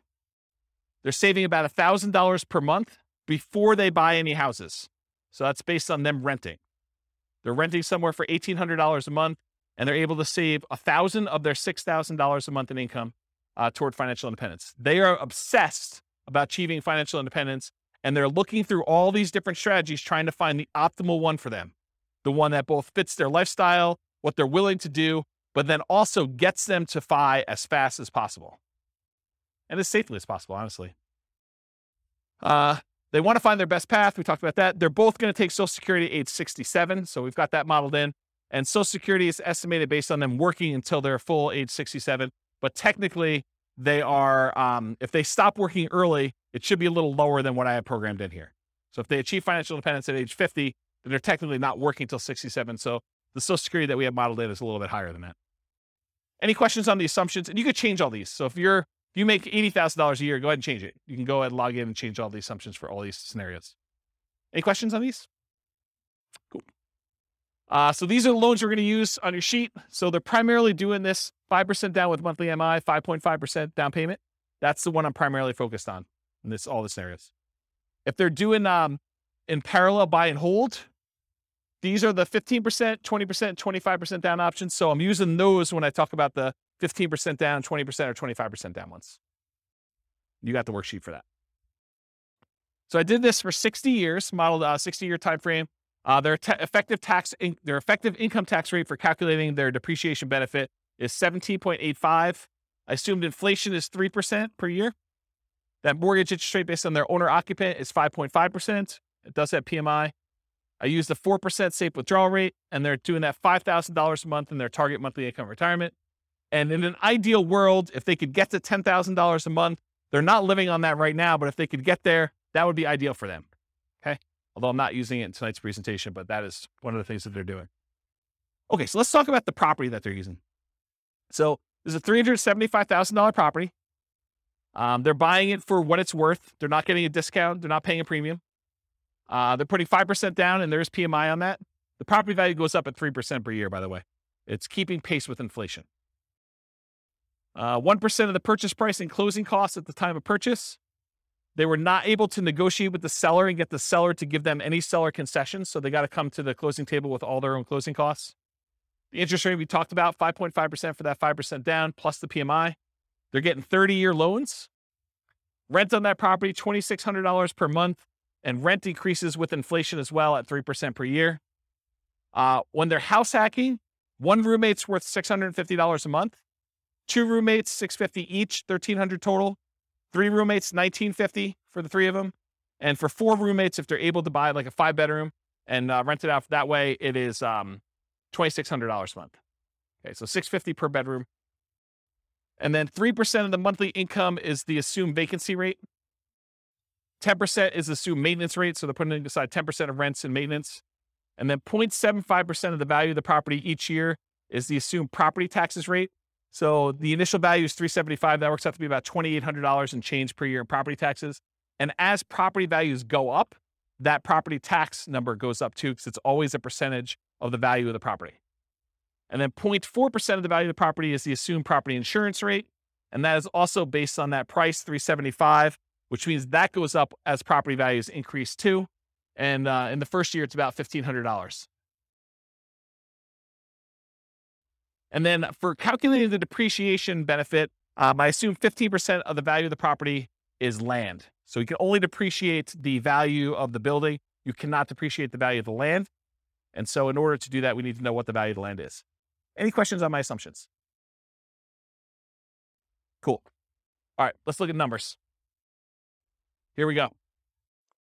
So if Norm and Norma decide to keep renting and take all of their $1,000 a month that they're earning and they put it in the stock market, it takes them 482 months to hit financial independence. You may want to write some of these numbers down, of the ones that you're interested in comparing it to, so that you can see when you get to ones that you're there, because there's going to be a lot of numbers thrown at you. So if you're concerned about this, because I can't fit them all in the same chart until the very end, and it's really small font. So 482 months if they just do the stock market and they rent. What if they buy an owner-occupant property? They buy a property with 5% down, they move in, they live there. If they do that and they invest in stocks, the amount that they can invest in stocks decreases by a lot. They were saving $1,000 a month by buying a property to live in. They've increased their expenses because it costs them more to buy than it does to rent. Instead of saving $1,000, now they're saving $420 a month. And it still speeds up their time to financial independence, where it only takes them 396 months. How is it possible that somebody who is saving less money and investing in stocks, and the majority of their money for retirement is coming from stocks, how does it speed up their time for retirement? How is that possible? They're saving, instead of $1,000 a month, now they're saving $420. How are they able to get financial independence earlier? The house value doesn't count toward their retirement, right? Because you've got a house, you can't use the equity in the house as part of your equation for whether you qualify for financial independence. So even though the house value is going up at 3%, the stock market's going up at 8%, it'd be worse for them to keep any money in this house, right? So like, what is causing them to be able to achieve financial independence earlier? Pay off the mortgage. So by the time the mortgage gets paid off, they no longer need to be able to afford that principal and interest part of that payment. So they're, instead of having to earn $5,000 a month, now they need to earn about $3,000 a month in order to be qualified as financially independent, because they don't even have enough income to pay for the mortgage anymore.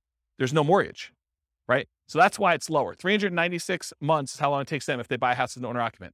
If they keep renting, they stop buying a house now, they went back to saving $1,000 a month, and instead of just buying the owner occupant, they saved up, they put 20% down, and they bought up to 20% down rentals.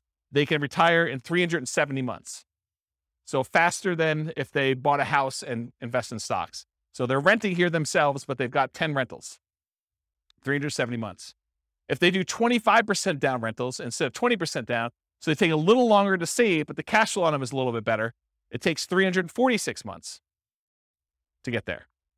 If they say, hey, listen, I want to do this 15% down non-owner occupant loans, but they pay PMI, that's still 370 months. So it's still 370 months whether they put 20% down or 15% down. It's faster if they do 25% down. And by the way, this one is part of the buy and hold class. I go through this in detail. I'm just sort of getting to the spot where we start talking about house hacking. Okay. This is sort of like build up. Okay. So ignore house hacking for a second. Should they rent or should they buy? Should Norm and Norma keep renting for $1,800 a month, increases with inflation, or buy a property with almost $600 a month higher cost? They go from saving about $1,000 per month when renting to about $420 per month when they buy a property to live in. Should they rent or buy? They have reduced savings amount. Will it matter? And we already talked about this. They eventually pay off that mortgage. And if you wait till you pay off the mortgage, then your qualification for financial independence gets much easier. So that sort of becomes an easier hurdle once you get to that point. Okay, so now they owner occupy, then they do 20% down payments. So this one, they buy one owner occupant property, then they take their extra money and they save up for 20% down payments. That takes 394 months. Just the tiniest bit faster than if they buy the owner occupant and they do all stocks. Doesn't really make that big of a difference. What if they do 25% down? Still 394 months. Wow, that's kind of weird. 25% and 20% still the same. Whoa, it's even the same for 15% down. All of these are 394. Why is that happening? Because 394 is when they pay off their mortgage. And so they just kind of like, whoop, they all qualify based on that then. Okay, so we talked about why these are similar, because they pay off their mortgage. So here's the buy and hold stuff summarized just to show you the fastest ones if they do short-term rentals, which we didn't really talk about tonight, but those are the fastest ways for them to achieve financial independence if they buy properties and use them as short-term rentals. Otherwise, this is the kind of the speed of all of them. Okay, what if they nomad? They buy 10 nomad properties, basically buy that first 5% down. They move in, they live there for a year. As soon as they have enough down payment and debt to income ratio to be able to qualify for the next one, they buy the next one. They repeat this until they have 10 properties as rentals. And they kind of do that. And if they do that strategy, it takes them 320 months. So besides the short-term rental strategy, nomading, just plain vanilla nomad of buying 10 properties, is faster than all the other strategies. Doing all stocks, doing all 15% down, 20% down, 25% down rentals. So nomad crushes it. Okay? And honestly, they don't even buy their 9th and 10th property until after they achieve financial independence. So they only need to get to 8 before they get those numbers. Okay? Fixer upper nomad. So this was the buying 10 nomad properties at 5% down, took 320 months. If they go buy a property at the discount, and I cover the assumptions for this in last week's class on nomading, but basically that takes 231 months. So if you're buying properties at a discount and you're getting a little bit better cash flow on those, it's faster. 231 months to buy properties at a discount if you're doing fixer upper nomad, if you could find them in your market. Okay. If you do nomad by proxy, you have someone else move in on your behalf, either your kids or your grandparents, or your parents rather, or your grandparents. It could take 214 months to do nomad by proxy. And go watch last week's class to go find the details of that, because there's a lot of nuance to what is involved in that. Okay. If you decide to do short-term rentals with nomad, so you buy a property, you live there for a year by yourself, then you convert it to a short-term rental where you're getting a little bit of a premium on rent. If you do that, 154 months. So converting your property to a short-term rental after you move out is 154 months. So now we're going to talk about nomad with house hacking. We covered this last week, but it kind of straddles both realms, right? We have nomad, but then we also have house hacking. So essentially the same as getting a side hustle, which you talked about, extra income each month. Start the income at month 33, which is when they buy their first property. So I just started it when they bought their first one, and I have it go. So I'm going to show you 1 roommate, 2 roommate, 3 roommates, and 4 roommates, $650 a month per roommate. So $2,600 if they have 4, $650 if they have 1, and everything in between, $650 each one. So here it is. These are the 3 with roommates. So if you have 1 roommate, it takes 263 months. Doing regular nomad was 320. Now it takes 263 if you just get 1 roommate and you do nomad with house hacking. If you get 2 roommates, 238 months, just under 20 years to retire with those baseline assumptions. If you get 3 roommates, 214 months. So I think you save whatever that difference is. Is that 2 years? 238 to 214, 2 years. And then if you do 4 roommates, it's 202 months. So you save another year if you go from 3 roommates to 4 roommates. Okay. Any questions on this? Nomad with lease option exit takes longer, 379 months right now with those assumptions. And again, I'm going to point out, if you change these assumptions, nomad with lease option could be the winner. Like, it could be the best strategy. But with the assumptions I use and their starting position and all this stuff going on, it just works out that they don't do very well with it. You have questions?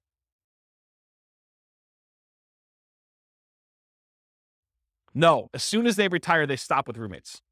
So as soon as they hit financial independence, they no longer have roommates because they have enough income coming in after that.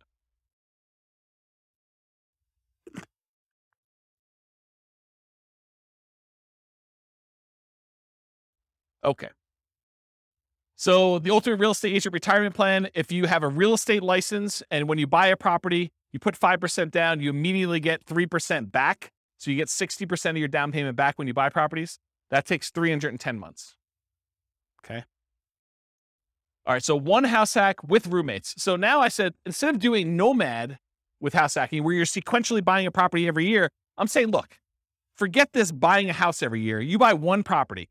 You buckle down, you get roommates, you just stay there, and then you do your strategy, whether that's investing in stocks or whether that's buying 20% down rentals or 25% down rentals where you're not moving in, but you're just buying the 1 property as an owner occupant, you're getting roommates, and you're staying there, okay? So buying 1 property only, you're house hacking with roommates, 1 to 4, $650 per roommate, and it's essentially the same math as if you got a side hustle allowing you to invest more in the stock market, if you think about it that way, right?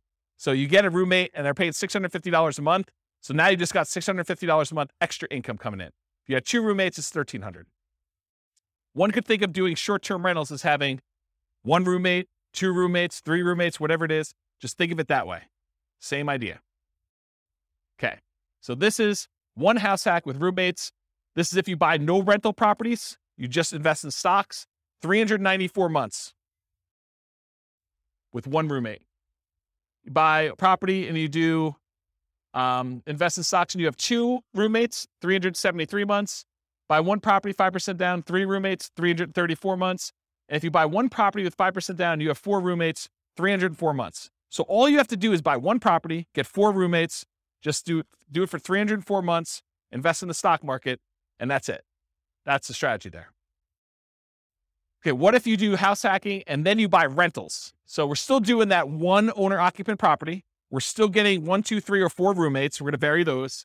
But then you're going to buy up to 10 non-owner occupant rentals. So you're not doing any more nomading. You're not moving anymore. You're just buying 15% down, 20% down, 25% down rentals when you do this. You're going to vary your down payments between 15% down with PMI, 20 or 25. And we're also going to compare this to not doing rentals, just investing in stocks, just so you can see the number. Here they are. So you buy one property with 5% down, you have 1 roommate, and you invest in stocks, 394 months. You buy one property with 5% down, with 1 roommate, and you buy 10, 15% down rentals, 357 months. You buy one property, 5% down, and you have 1 roommate, and you buy 10, 20% down rentals, 357 months. It's the same as whether you do 15% down or 20% down. Doesn't make that big of a difference in this case. Buy one property with 5% down, you do one house hack with 1 roommate, and you have 10, 25% down rentals. That's faster, 336 months. It was better for you to put 25% down in this particular situation with these assumptions than it was to do 20% or 15%. It's faster. Counterintuitive. Save up more, wait to buy the properties, then when you buy them, they have better cash flow. Doesn't make a lot of sense, but mathematically, it's what happens. Okay? Any questions on this? We're going to go through 2 roommates, same numbers, 2 roommates, 3 roommates, 4 roommates. Okay, this is 2 roommates. Same thing. 1 house hack, 2 roommates, just investing in stocks, 373 months. 1 property, 2 roommates, you're going to buy 10, 15% down rentals, 321 months. Buy the property with 2 roommates, you're going to buy 10, 20% down rentals, 316 months. So that's like 5 months faster than 15. Or sorry, 5 months. Yeah, 5 months faster. And then you buy 25% down rentals. You still have 1 house hack, 2 roommates, 297 months. Crazy, right? All right. 3 roommates. Just do stocks, 334 months. You buy 15% down rentals, 293 months. You buy 20% down rentals, 285 months.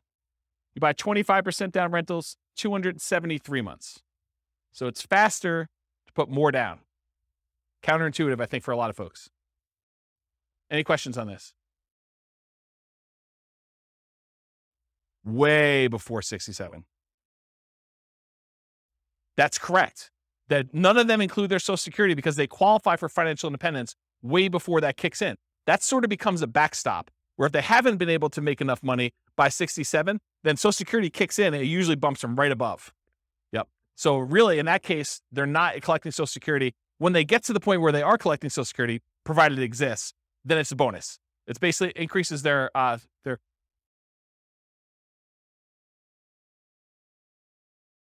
till 67. What do you mean?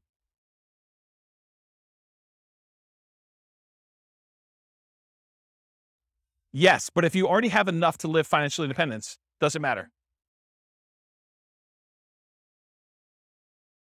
Yes. And so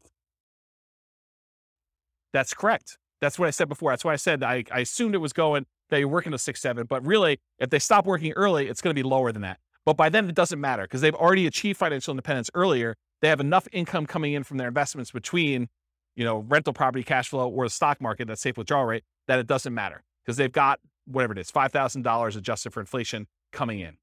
Yep. But then you're right. It doesn't go up anymore. And you got to decide, should I work till 67 so that I can keep getting income and adding to it? Well, I don't think it matters. I mean, I'm 47. I don't know, how old am I? 47. And I don't care.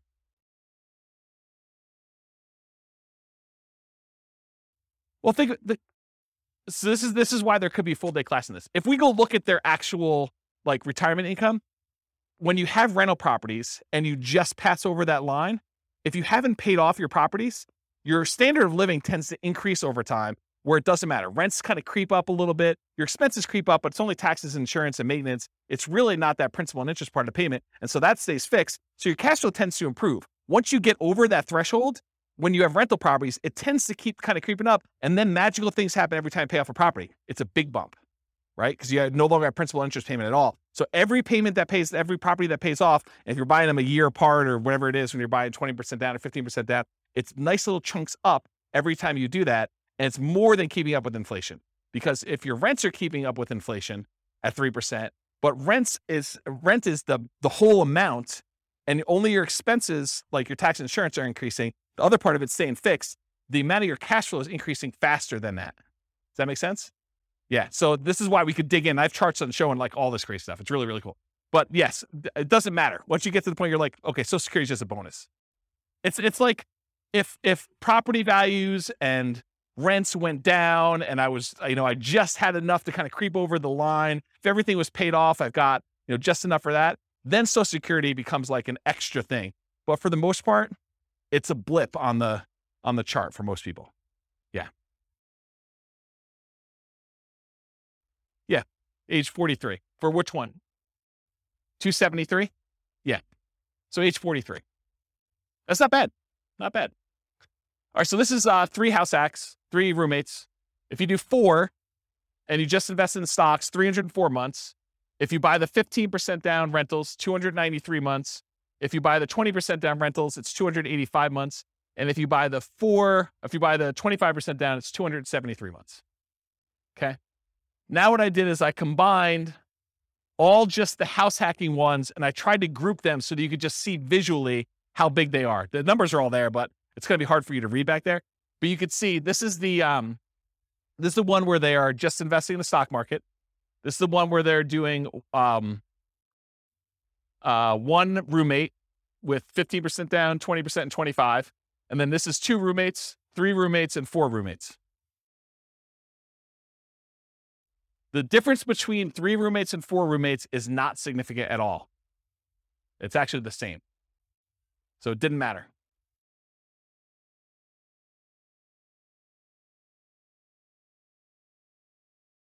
Yeah, so Nick says it's easier to find a 4-bedroom house than a 5-bedroom house. And I think in some markets that's true. But you could find a 3-bedroom house with 2 rooms in the basement too, right? So you definitely can find 5-bedroom type units. Yeah. Yep. But you can see a steady decline for the most part as you do this. And as you go from 15% down to 25% down for these numbers. What I find interesting though is you get 4 roommates and you ignore you can ignore all the real estate stuff, still 304 months, which is pretty promising, right? Even better than doing some rental stuff with 2 roommates and stuff like that. A lot less work, right? Right. So you got to make it worthwhile. And again, it's these specific assumptions and their situation and their properties and everything else. You buy in a different market, the numbers could be very different. And there's another weird thing that's going on here is equity does not get calculated into this formula with my assumptions. Why? Because equity doesn't count to financial independence, right? You remember the formula for financial independence is all the passive income from annuities, Social Security, and pensions. So that's not any of those. Cash flow from properties, it's not really there, although it's kind of a weird function of that when you pay off a property.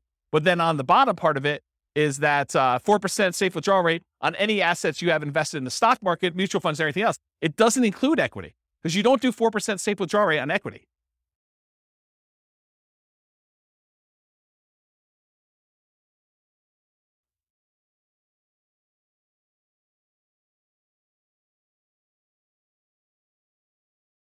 So I don't want to speculate because sometimes with leverage, you end up with a weird net worth thing where it could be better. But in general, yeah, you end up with higher money invested in stocks in order to generate that same dollar amount. Yeah. Crazy, right? Okay. So this is all the ones for house hacking. Any questions? Then this is everything. Okay. So the green ones are all the buy and hold stuff.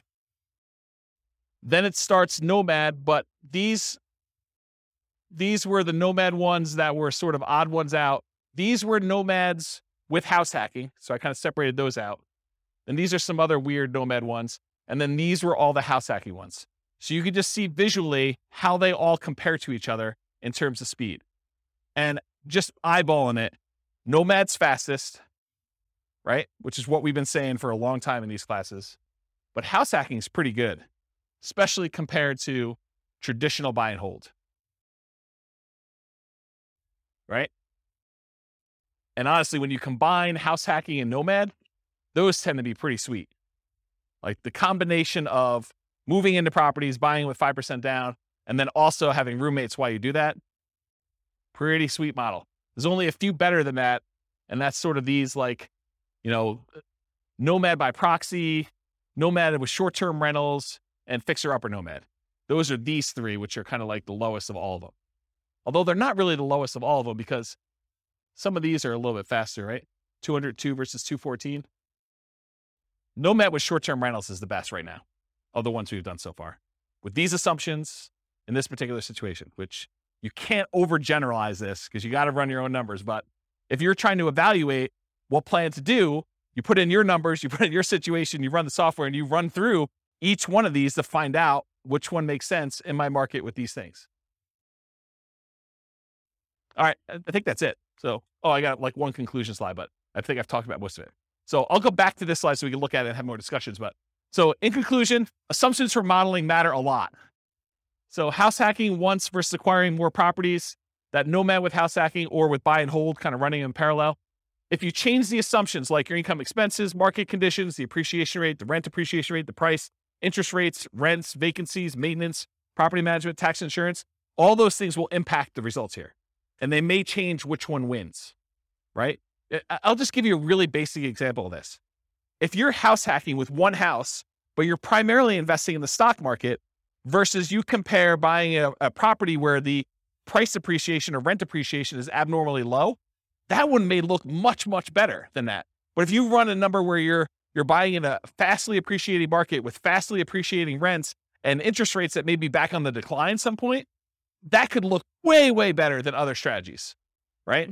Or how big of a discount you can get with your buy, fix up, and resell, which we haven't covered yet, but the fixer up or Nomad even, like those can really matter. If you get a big enough discount, that could blow everything else away. Or if your short-term rentals don't work out as well, they're not as profitable, or maybe they're much more profitable than I assumed with my assumptions, that could also matter. The stock market rate of return will matter too.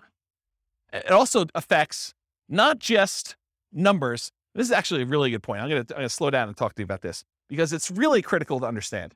So one of the reasons a lot of these strategies outperform others has to do with your risk profile. If you're investing small amounts of money and you're taking on a lot of debt, you're much more leveraged. And so your risk profile of doing a strategy where you're buying 5% down properties and you're repeating every year is very, very different than the risk profile of someone investing and putting 25% down or someone investing in stocks. It's not saying automatically that one is better or worse because there are ways that it could be better or worse depending on how it's structured and what your situation is, but it's different. Like if you're investing all in stocks, you now have the risk profile of a stock investor versus the risk profile of someone who's doing buy and hold or someone that's doing Nomad. And so these strategies, one could get you there faster, but if you look at all the different ways we measure risk, and there's several different ways that we look at stuff, everything from your debt to your net worth, to your debt to your liquid net worth, to your rent resiliency, to your equity resiliency, like all of those different ways of measuring like risk in a particular strategy, and you compare those one risk curve versus another risk curve, you may say, this is not worth the extra 3 years that I would earn. Or you may say, it is totally worth that to do it this way. And you can kind of look at those things. So risk matters a lot. And this comment about what you're investing in and its risk profile is pretty profound. Yeah. So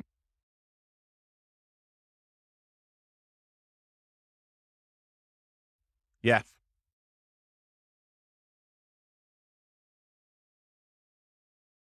So what Nick said off mic is you got to take into account the amount of work you're putting into. Doing short-term rentals could be a lot more work than just automatically investing $1,000 from your paycheck in index fund each month. And so you got to be aware of that too. So totally, absolutely. And we talked about that idea when we talked about how part of the extra return you're getting from short-term rentals is your labor. It's not just dollar return. So yes. Your safe withdrawal rate would matter here. Whether you're buying duplex, triplex, fourplex, or single-family homes would also matter. The strategies that work best in that market may differ from your market. You got to do the math. And I tried to do modeling for about 300 U.S. cities. If you go to realestatefinancialplanner.com/model and just pick your city, I tried to do, and it's getting better. It's more like a late alpha kind of situation here. It's going to get a lot better over time. But the idea is that there'll be like 100 different scenarios all pre-done for you, where you just copy it to your own account and just make changes to whatever you're doing. So any questions? No questions? You already took them all? I don't know. I found it pretty interesting to kind of see these all laid out. I've never done it like this before, where I've kind of laid out buy and hold versus nomad versus house hacking all on one chart before. So I found this pretty interesting. Do you guys find it interesting? Anyone changing their strategy based on this? You got to do more nomad? Weren't you telling me last week that you were buying properties and then selling them? Yeah. Buy, fix up, then resell. Like getting roommates? Yeah. Yeah. I think I talked to you about this last week. Doing the 2 years is, it's not as good, because if you could do them if you do them once a year, you just pay the tax, you end up working out better. If you actually sit down and do the math. So just pretend you sold it and actually paid the tax on it.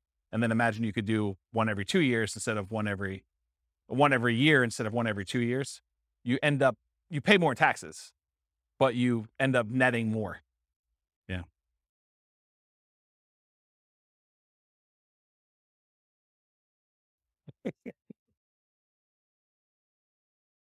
Yep.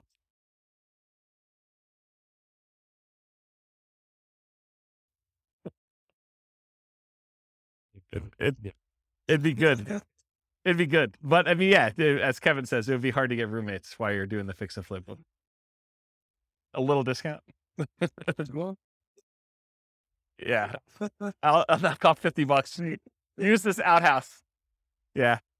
So yes, I mean, the thing is, when you model like real situations, like somebody doing stuff, a lot of times you're entering in existing properties that they own. And then you're modeling, okay, if I could do one fix and flip a year, like actual fix and flip, and I make an extra, whatever it is, $25,000. So that's like $25,000 in income that happens irregularly. And then I'm also doing this nomad thing, and I'm also getting extra income from some house hacking, and maybe I'm getting my nomads at a discount. And then eventually I'm going to stop that strategy because I'm going to get married and my wife's not going to be willing to like house hack or nomad or whatever. And so now I'm going to go to 20% down after 10 years. And then what does that look like if I do that? And then I'm going to go buy, big apartment buildings. I'm not going to do this, piddly single family home stuff anymore. It's kind of like ignoring all that stuff. I'm going to be a real investor, right? I'm making a joke because the single family homes is really good anyway. But you go and you decide to switch your strategy and you do all this stuff. Or maybe you're like, hey, I'm going to do hard money loans after I get to a certain point. And then so instead of earning 8% in the stock market, I'm going to get 12, 13, 14, 15, 16%. There's all these different variations on what you're going to do and how you're going to do it and what that looks like. And I think you have to model it. And then, like I said before about those risk profiles, then you're really comparing, well, if I do this strategy, my risk profile looks very different and I have different risk exposures than I have if I do just this one strategy or these two strategies, and timing works. And what happens, really what you want to know, this is getting way off topic. When we've done all these assumptions, the biggest problem we have with this is that we're assuming 3% fixed appreciation, 3% rent appreciation, that, interest rates have remained the same throughout all the scenario. Like there's all these simplified things. Inflation is static, like inflation, rent appreciation, home price appreciation, mortgage interest rates, and there's one other, stock market rate of return. So there's like 5 that I really like to vary. So if you do it differently, have you guys ever been to a financial planner where they do Monte Carlo analysis? They say, if you invest $500 a month in the stock market, you have an 86% chance of being financially independent by age 65. Like you've done it where they've done the 1,000-run Monte Carlo with the stock market, and you see all the little wiggly lines, and they show you your middle line and your kind of band of probability. Have you seen all this? Have you guys know what I'm talking about? So we do that with real estate. So instead of it being 3% fixed appreciation, I say, well, let's make it random. Let's make it so that on average it's 3%, but it could be negative 10. We could have a really bad year, or it could be positive. I don't know, where we see this last year, 18? So positive 18. So we can have this really wide range of what like home price appreciation is, and random rent appreciation, and random mortgage interest rates, and random stock market rates. And so we can have all of those being random. And then you tell me your strategy where you're like, okay, I want to buy a house every year as a nomad, and I want to get roommates. Like, how does that look when maybe house prices go up really, really fast on you in year 3, and you're unable to buy them because your debt to income ratio gets all out of whack? Or maybe they kind of like remain low and snake along, and then by the time you've acquired 5, they take off. Or maybe they take off and then they have a big market correction, and maybe the money you have in the stock market kind of gets hammered while you're waiting for your down payments. And all of these random things are happening, and we do 1,000 runs or so, and then I show you what's your probability for success there and what your probability risk curve is for all that stuff. That's what's crazy, because then you could see, well, what happens if everything's not up and to the right? It's not always 3%. It's not always the mortgage interest rates are going to go in my favor, or the stock market's going to go in my favor. Then you start to see, oh, well, this is problematic. I don't actually get to my financial independence number all but these really small amount of times if I do this particular strategy, because I'm being super aggressive. You know, like if you're constantly pulling cash out and like cash out refinances in order to leverage up and do stuff, that looks really different when you have some years where you don't have, you know, all positive appreciation rates and rent appreciations and mortgage interest rates. And what happens if you're trying to pull cash out when interest rates are not really low anymore, and there's a penalty to doing cash out refinances, the rate's higher, you know this, right? And you can only go to 75% loan to value, and there's a cost to get the loan. We calculate all those things in with these random numbers, and it tells a very different story than this, right? Because this is like, what I can teach in class is this. And for some of you, like even this is like, holy crap, James, too many numbers, right? Like I can't keep everything straight. So imagine me trying to go and do Monte Carlo, like good luck, right? But I do that in the Real Estate Financial Planner podcast. So like the Real Estate Financial Planner podcast, not the one that these classes are on, but those are actually like, I pick one. So for example, I think we're doing, where is it? We're doing the one where he just bought an owner occupant property. So it's this one. So we're here. So we did episode 7. So episode 7 is me taking a single situation. They bought one owner occupant property and they invested in stocks. And I do like a 20-minute episode telling their story and walking through with fixed assumptions. Then I do an advanced episode where I make everything random. And I go into detail about how random stock market rates, random rent, random price, all that stuff impacts them in that one situation. And then next week, I'll do episode 8, which is them buying 20% down rentals. So that becomes episode 8 for the Real Estate Financial Planner podcast. And then there's an advanced version of that. And they're separate podcasts. So that's the thinking. So over time, you'll start to get a feel of, oh, this is more risky, lower probability of success than this one. Or the range, the variance is much greater, where they may be able to achieve financial independence really early if things really go their way, but it could be really, really late if they do that. Where another strategy might be a very narrow band. It's like within 5 years, and like 90% of the runs are within that, right? And so you could see the difference between those. Does that sort of make sense? Okay. Yeah. Oops. Yes. 10%. Yeah, because that could happen. So we could do it such that they're tied. Like I can make it so that, rent appreciation and price appreciation are the same. So if one's going up 5%, the other one's going up 5%. We could do that. Or I could make it so that they're at least correlated, right? Like I could do, it's 5% appreciation, and then do like plus or minus 1 from that, right? Like I could do some type of coding to that. I haven't gotten to that point yet, partially because I do think that you can see situations where they are uncorrelated. And so I kept it uncorrelated for that reason. What's that? You can. Yeah. You could see like the wide range of things in that case. Yeah. Are you like a math person? Okay, good. Yeah, good. Awesome. I mean, I like math people. So, yeah, right. So you get the range of values to do it that way. Yeah. So you understand what I'm talking about.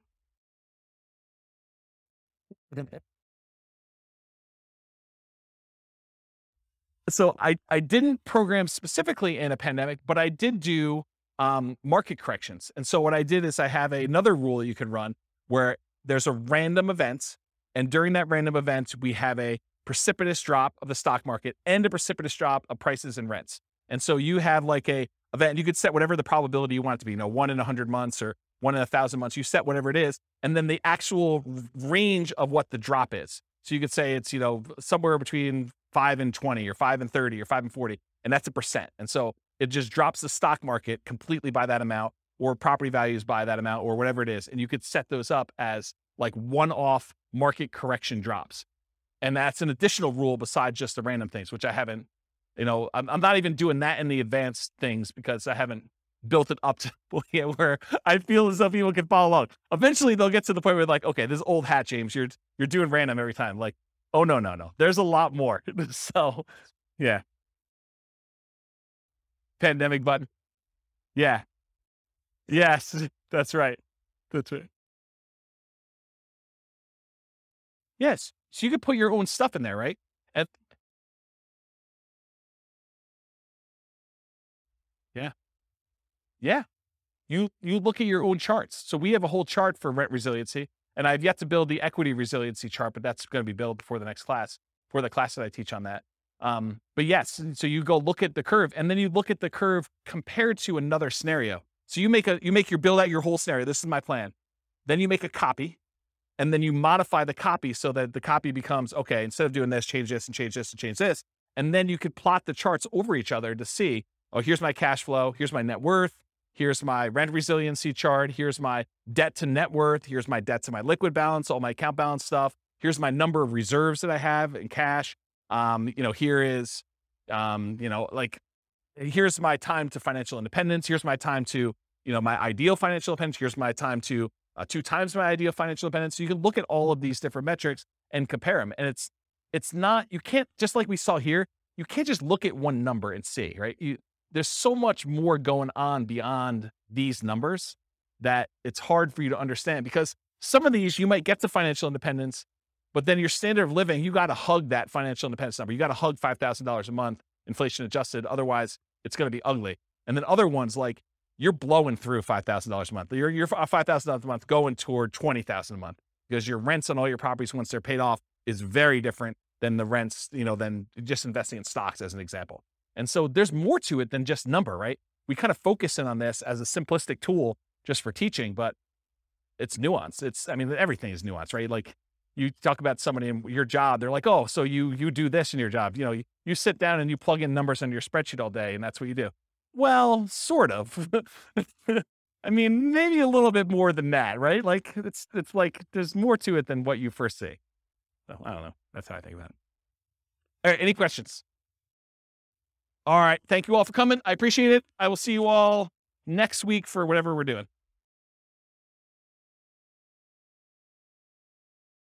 With home prices up, mortgage interest rates up, and rents up, but not quite enough to counteract the higher prices and interest rates, cash flow on rental properties in Kenosha is harder than ever. Book a call with the Real Estate Financial Planner to apply our proprietary 88 strategies to improve cash flow on your rentals. See the show notes for a link to schedule your call and improve your cash flow today. If you're a real estate agent, lender, or professional in Kenosha that wants to help our real estate investor listeners, consider reaching out to learn about collaboration opportunities with this podcast. We'd love to add more value to our listeners by having you assist our investors buy, sell, and finance their real estate investments. See the show notes to schedule a call to discuss collaboration opportunities.